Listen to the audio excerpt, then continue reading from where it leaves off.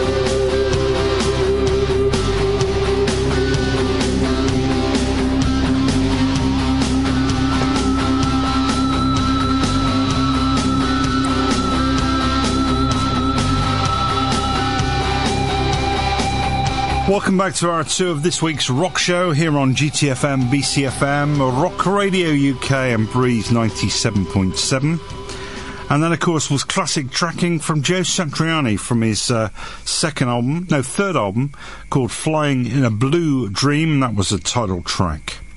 Joe Satriani began teaching guitar to the likes of Steve Vai, Kirk Hammett, Alex Skolnick, Larry Lalonde, Andy Timmons and many more.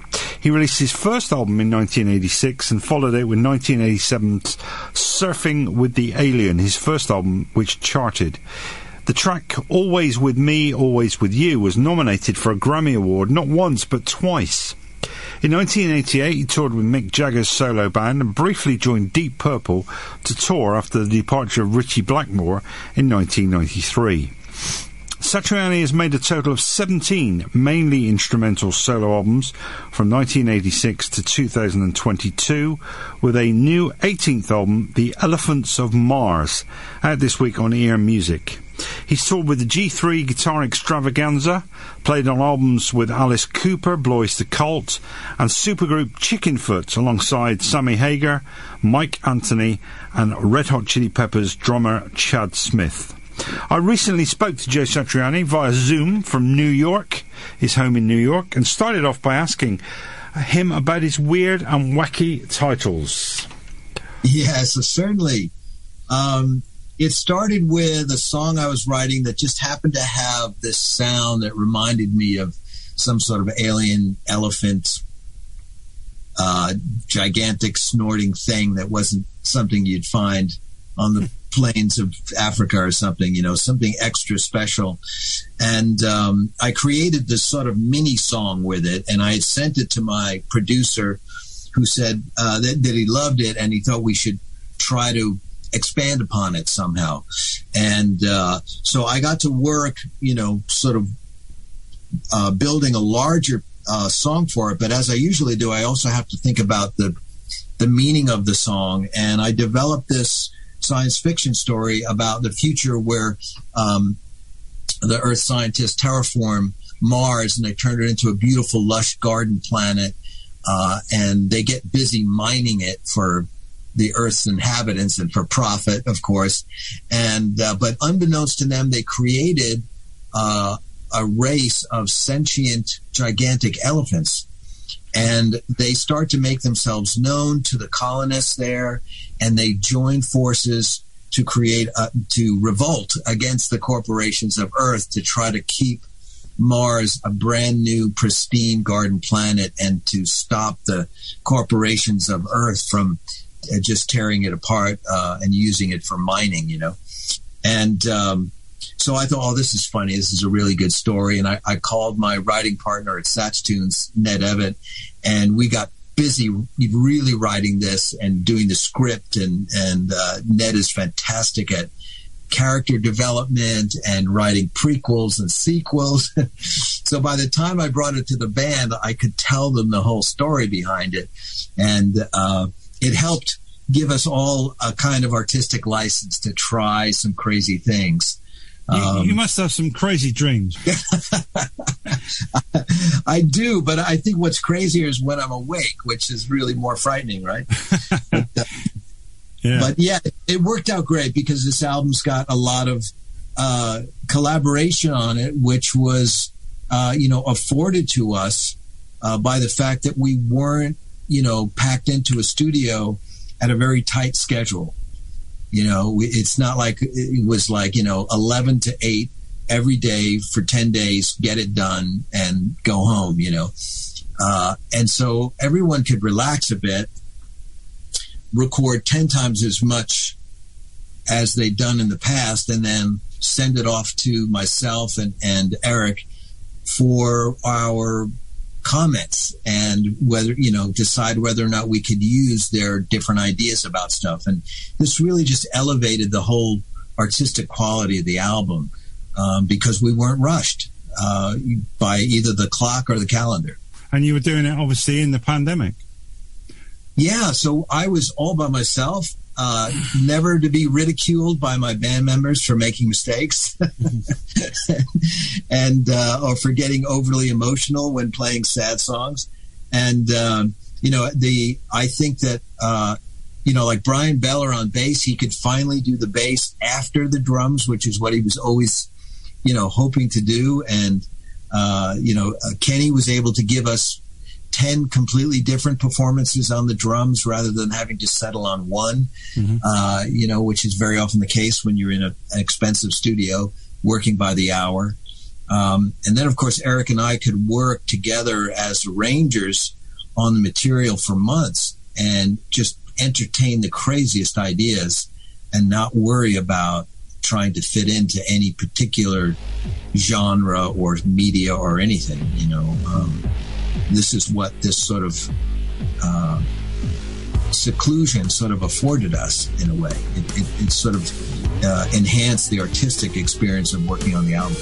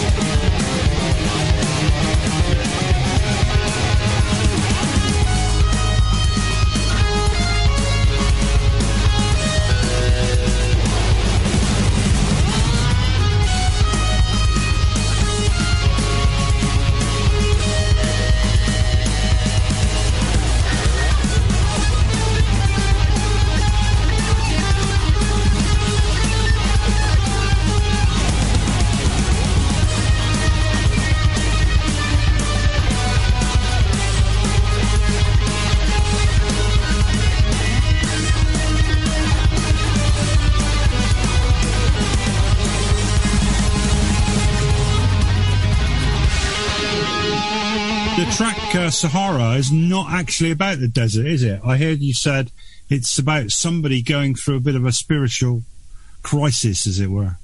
Yeah. I was thinking this one day that this guy imagined in like a little movie in my head, and he is, he's feeling so empty inside, like he doesn't know where his sense of self is. And he's, at the worst part of feeling lonely. And he also physically is in a place where there's nobody, and he can't figure out where everybody went. And as he learned, and in particular, for some reason, I imagine like the streets of New York City completely abandoned and tattered, and he is searching for an answer. And I actually wrote lyrics because I wanted my keyboard player to sing the song, and recorded the piece expecting that to happen. But I think I overdid it with the lyrics, and I'm not that good at writing lyrics. So I think I probably frightened the whole band into that whole idea. But eventually, Eric said, how about, turning it into an instrumental? Because he loved everything about the song, and I had already recorded the solo bits and the rhythms and everything. And so I had to spend a few weeks rewriting it, because, an instrumental melody needs an entirely different set of kind of like rules to make it work. You can't just remove the words, you know what I mean? It just doesn't work that way. So, but once I got that together, I still use that imagery of my head of a kind of a John Lennon figure screaming these lyrics and these words and going back and forth between deep, quiet reflection and then just screaming out his sense of loneliness, and that's why the guitar keeps going back and forth between those elements. There's beautiful, clean melodies, and then there's these screaming guitar bits, and all the time there's that pounding beat from Kenny and Brian that is supposed to illustrate him as he's walking down the streets, endlessly searching. But ultimately, I'm saying he might as well be in the Saharan desert all by himself, because he can't find anything. There's nothing, just endless sand. And on a similar note, Faceless, which I think is a beautiful track, is about not being acknowledged or recognized for what or who you are. Is that right? Am I right in that? Yes, I think you said that way better than I did on my video explanation. But it was a complicated set of emotions based on the feeling that people get when they're not recognized for their true self. And it might be that one person that you really need to have recognize your true self, or it might be your feeling towards that society, the one that you live in, your community, or the world perhaps is not seeing you, and or maybe even your whoever you think your God is not recognizing you. You know what I mean? It really is feeling like you you have an identity, but why can't anybody see it? And so there were songs on the album that were difficult to embrace, because you have to pry open those parts of your emotions that perhaps you've been taught to lock down, and to be strong and stoic about, but that doesn't work for musicians and artists. Yeah, it's the opposite for us. We have to pry everything open and deal with it, and then somehow put it into a musical or visual representation. One of my favorites is E 10th Street, New York City, 1973. Now, I don't really know why I like that one, but I thought it had shades, and I'm only saying shades, of a bit of a Steely Dan vibe to it. Yeah, probably the Fender Rhodes. Maybe. Yeah, beautiful playing by Ray Thistlethwaite. Well, first of all, that address, East 104th Street in New York City, between 1st and 2nd Avenue, is where my father was born and raised, and where I used to go to visit my relatives every Sunday. And, as a kid, New York City was just so much fun, being out on the street and the stoops, hanging out with all those people. I grew up about 30 minutes away in the suburbs where it was much quieter. My relatives were Italian immigrants, and it was just very colorful and wonderful. But as I got older, I sort of came of age in the 70s, and I started to realize the reality of that part of New York City and how rough it was. And it kind of coincided with New York City's decline, into eventual bankruptcy, the craziness of drugs and energy crisis and inflation. It was also the time when I had the best time of my life, hanging out, going to concerts in the city, being a young musician, playing shows in the city, just becoming a grown-up slowly, Mm-hmm. And I had to pick a time. It was really hard to pick one date, but I kind of just put my finger down on the calendar and said, okay, 1973, that's to create that whole, to sum up the feeling of that, what was happening as well musically, because I was a rock and roll kid, but I also really liked jazz, and I grew up listening to my parents' jazz and classical and all the music that my older siblings listened to in the 60s, rock and roll and British invasion. And it's all sort of represented by this late night jam in New York City, where everyone's sort of laid back and just doing a free form kind of musical expression. It's like the title needs to be 10 times as long to try to describe the way I was feeling about it.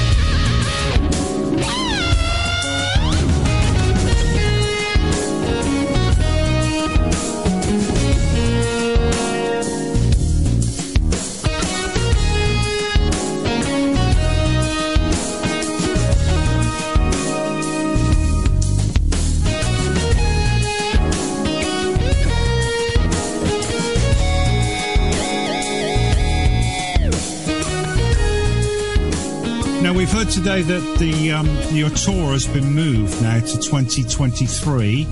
Yes. Is that because of the COVID situation, I suppose? Yeah. We had the unlucky situation where our tour was booked for the spring, early spring, and each time there were spikes in the pandemic in all these 15 or 17 countries we were going to, and the restrictions in these countries were not similar at all. No. And posed a great danger to the economic viability of the tour. We got stopped. It would be devastating. And we didn't know, where would we get stopped? In Bulgaria, in Spain, in Helsinki? Who knew what was going to happen? But either way, after running the numbers, it would be devastating. And it was inevitable because we don't have our own private plane. We do 9 weeks and we share a tour bus. Of course. And I've got a crew as well and a bunch of truck drivers. And it's just, it's my responsibility to keep everybody healthy as well. Yeah. Everyone's supposed to get home after the gig. So we just couldn't, each time we just could not get enough consensus from all of the cities and countries that we would be able to continue if one person got sick. And because it's 9 weeks long, not like a 2-week tour where, the economic fallout would be limited. It was just too devastating, a thought to bear that we'd get stopped. So once again, and I have to thank our promoters and our venue operators in Europe for allowing us to do this once again, but we have been assured that just about 95% of all the dates in the exact same venues with the exact same tickets will all be honored and will happen in 2023. Cool. Let's hope so then. Okay. Now, I always ask this to my interviewees, especially if I've had a longevity of a career. And yours it's gone 36 years of recordings on the Joe Satriani. Is that right, Joe? 36 years of your recording since the first album? I think so. Yes, I guess it would be, yeah. I mean, obviously, I appreciate you did stuff before that.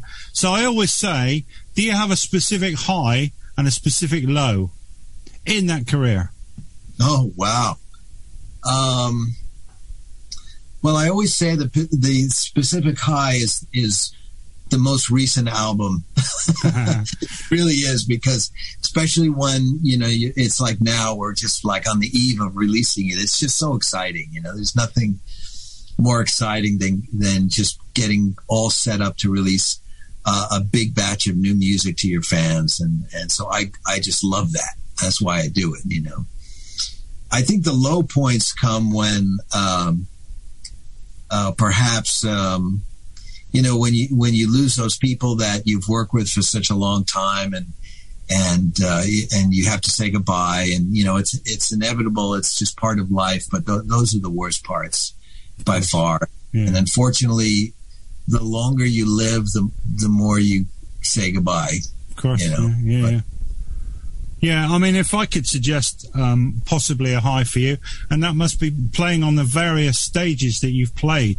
I mean, you've played all over the world and with some great people in the G3 project and obviously with the guys in Chickenfoot and stuff. Yeah. You must have had some great times playing live with those people. Oh, yeah. I mean, you never know, where that one show is going to be that just turns out so totally different, I remember our first show that we did in Mumbai, India. Leading up to it, it was so unorganized and in such disarray that we just didn't think anything was going to happen. We just thought the whole thing would collapse, including the stage that had just been built in the middle of a cricket field. But once we started playing Flying in a Blue Dream, and we hear 40,000 inhabitants of Mumbai all singing the melody of my guitar melody. And it was just so profound. I can remember when we were opening for AC/DC in Lisbon and we were so certain we were going to be pelted with everything because they'd want us to leave the stage immediately so that AC/DC could take the stage. And instead, when we played Always With Me, Always With You, they all lit up their lighters. This is before cell phones and and they all sang along to the guitar, and it was wow, Brilliant. It's you remember those moments. They're really great. I mean, and then the crazy moments. I mean, our Chickenfoot playing in London and Chad deciding he was just going to destroy his drums at the end of the show, and he winds up hitting Sam with a floor tom. I mean, there was just some crazy moments that happened. Playing with Mick Jagger, Deep Purple, just of course, yeah. Dreams come true. Just really fantastic. I must ask you, while we're on the subject of Chickenfoot, is there likely to be anything else? Because I know Sammy would like to do it and Chad would like to do it, but it's your schedules, I suppose. Yeah, mine are usually a bit more open. Chad gets locked into the Chili Pepper thing, and they're about to launch another world tour, and put out a new album. I'm not really sure. So yeah, we're in contact, and they're putting out. They've got a new album, The Circle, which is really great, and that should come out in a few months. So everyone's having a good time with their day jobs right now. So I'm not really sure. But if it did happen, it would have to be sometime next year. Okay. Now, I appreciate you're just about to launch this new album, The Elephants of Mars. But did I read somewhere that you've already got the music enough for a new album? Yeah, we were very productive, I suppose. Productive and busy. Yeah. Well, I started out with the idea early on when Shapeshifting came out, and the first part of the tour was postponed. We didn't think it was going to last long, so I thought, well, let's do a vocal album and an instrumental album as supplemental records to Shapeshifting, and we'll give them away as we hit the road, But of course, that didn't happen, and I wound up with these extra songs. And then when I realized that the next album was going to have to be a whole new album, I took the vocal songs and I sent most of them to Ned. And I said, Ned, how about we use some of these, but we do them all kind of acoustic. So Ned and I wrote this kind of more acoustic album, and it's just kind of sitting there. I'm not sure what we're going to do with it. And then, of course, yeah, there's always an equal amount of instrumentals that didn't get on the most recent, the upcoming release. But that's normal. There's, I've always got a backlog of stuff and, new little riffs and scraps I'm working on.